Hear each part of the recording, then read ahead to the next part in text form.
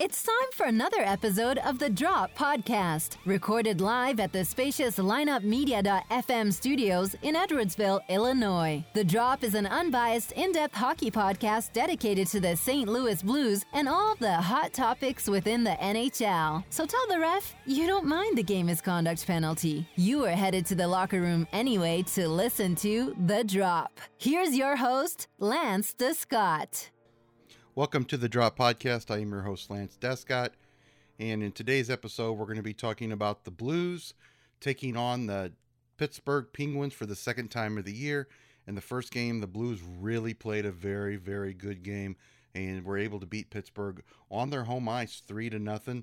Jori Lehtera handled Crosby very, very well. And our question going into this game would be, would Jori Lehtera still be able to do that and put the same pressure on Crosby and stop him? Well, the Blues came out in this game and just played very well from the start. I thought they looked really good. Pittsburgh looked very good. It looked like two good teams. We were just wondering who was going to score first, if both goalies, Fleury and Allen, would dominate this game, if it would be a goaltending battle, or if the teams would be able to put some goals on the board. The teams were able to get some goals, but the news of the first period was this hit on Robby Fabbri and the subsequent injury. And Fabbri is hurt. Oh, man. He's in a lot of pain. Yes, he is. You can hear it. You don't often hear the amount of pain that a player is in, but this is not good. Right in front of me, John. It looked like it would be an innocent enough hit because of the speed of Fabbri going in one direction.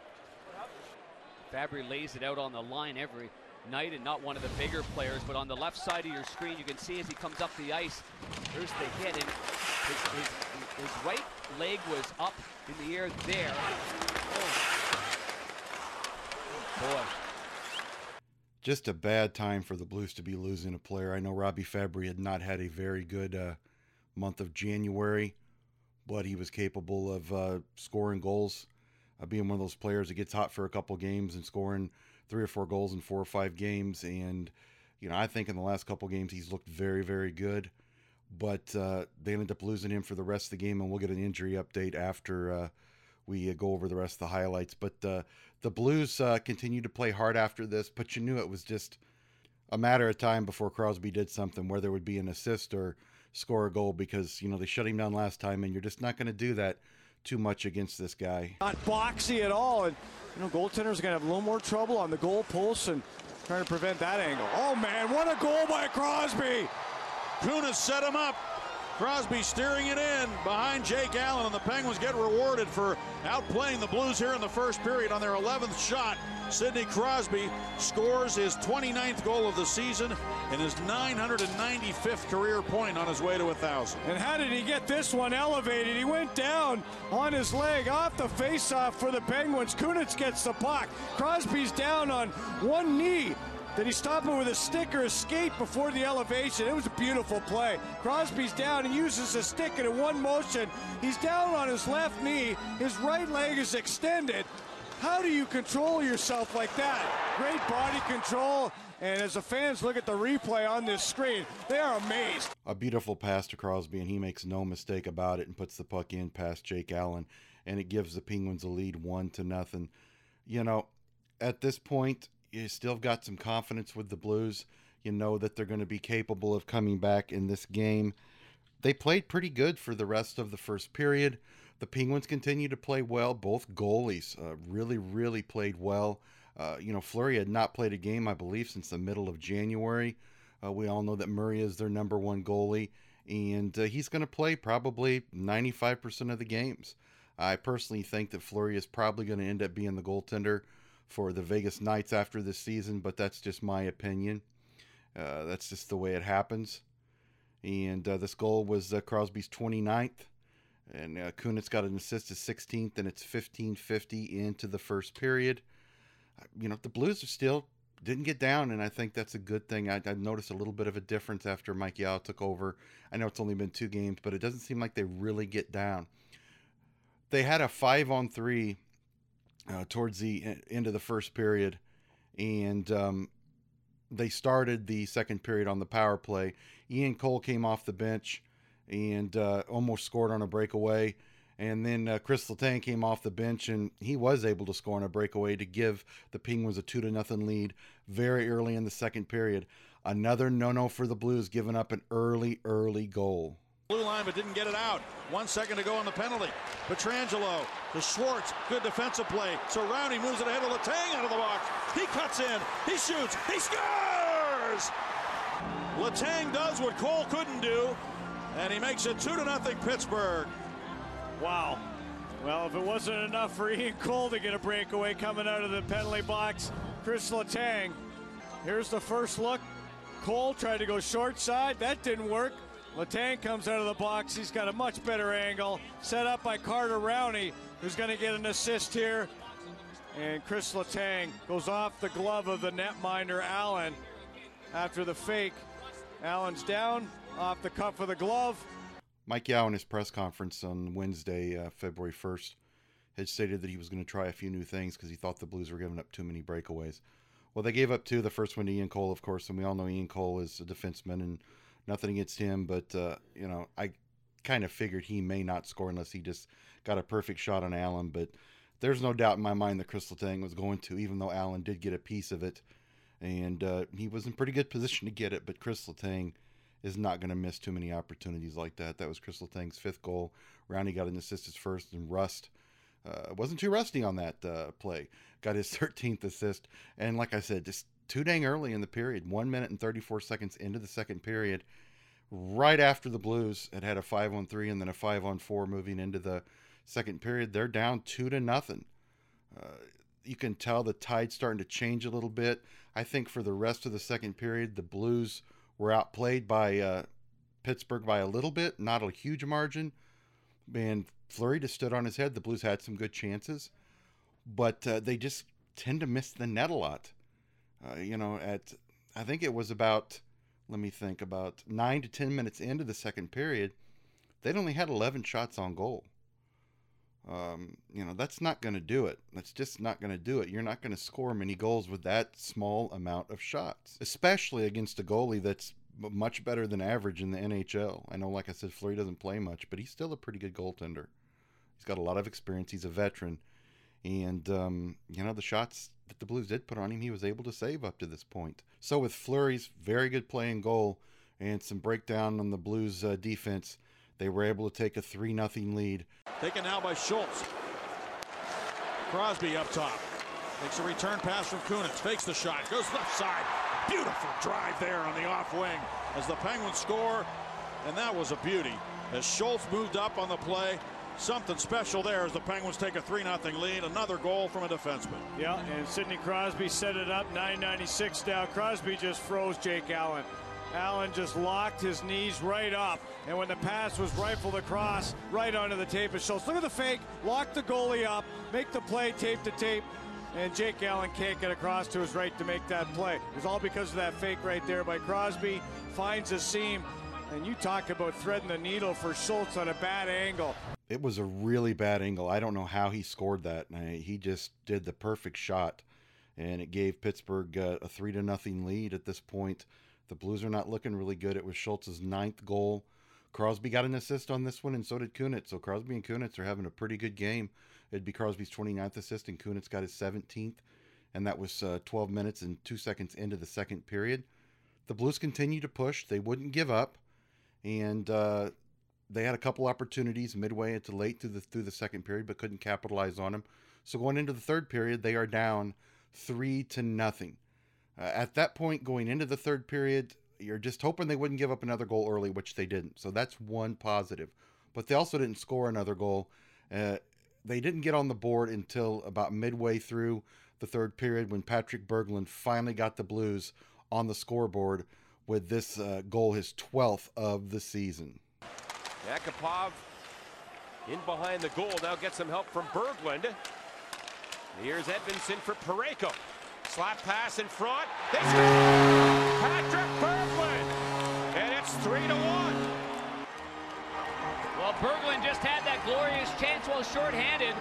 And with the ejection from Ryan Reeves, the injury to Robbie Fabry, Barbashev gets on the ice. with Berglund and with Yakupov, and it is our ChooseNissan.com drive to the net. D-to-D passing, good fake shot there by Parayko, backhand attempt by Berglund. He takes it on the forehand, corrals it to the backhand, and just an innocent-looking shot found the hole on the flower. I have honestly never heard a commentator call it the hole on the flower. It's kind of neat to hear these different expressions sometimes from some of these announcers, because we all come up with certain things. But that is a great expression by Darren Pang. Just great, Darren. Awesome to hear. Anyway, that would be Berglund's 12th goal. Parayko, who's been very hot for the Blues recently, got his 22nd assist. Edmondson, who's played very well lately, got his 11th assist. And that goal was at 10 minutes and 22 seconds into the third period. And the Blues are starting to crawl back a little bit. They're back in the game. It's 3-1. They would actually put some decent pressure on Pittsburgh. Pittsburgh also got some other opportunities, but Jake Allen would not allow another goal for the rest of the game. But the Blues got another bad thing happen to them. 12 minutes and 53 seconds in, Ryan Reeves got a slashing penalty, and he also got a misconduct and a game misconduct. So it's hard to win a game, especially when you have to come from behind when you're down two forwards in Ryan Reeves and Robbie Fabry. And the Blues just weren't able to do it. And Pittsburgh added an empty net goal by Sidney Crosby. It would be his 30th goal of the year, and it brings him just a couple points out of the 1,000 points, which he's been really looking forward to getting this year. And Pittsburgh wins this game 4-1. So let's go ahead and we'll go over some of the stats of the game and just see what happened and why the Blues, just were not able to win this game against Pittsburgh. If you look at it, the Blues played a totally different game against the Penguins this time. It wasn't quite as neutral zone defense. I guess that's a word I'm trying to use. They didn't protect the neutral zone and defend the neutral zone the way they did in the other game against Pittsburgh. And that's why that Jori Lehtera was able to hold Crosby to what he did, because the rest of the players were being stopped also. The Blues' defensive effort on this game was just not up to par. The Penguins went 4-1. The Penguins, man, they've been playing really, really well.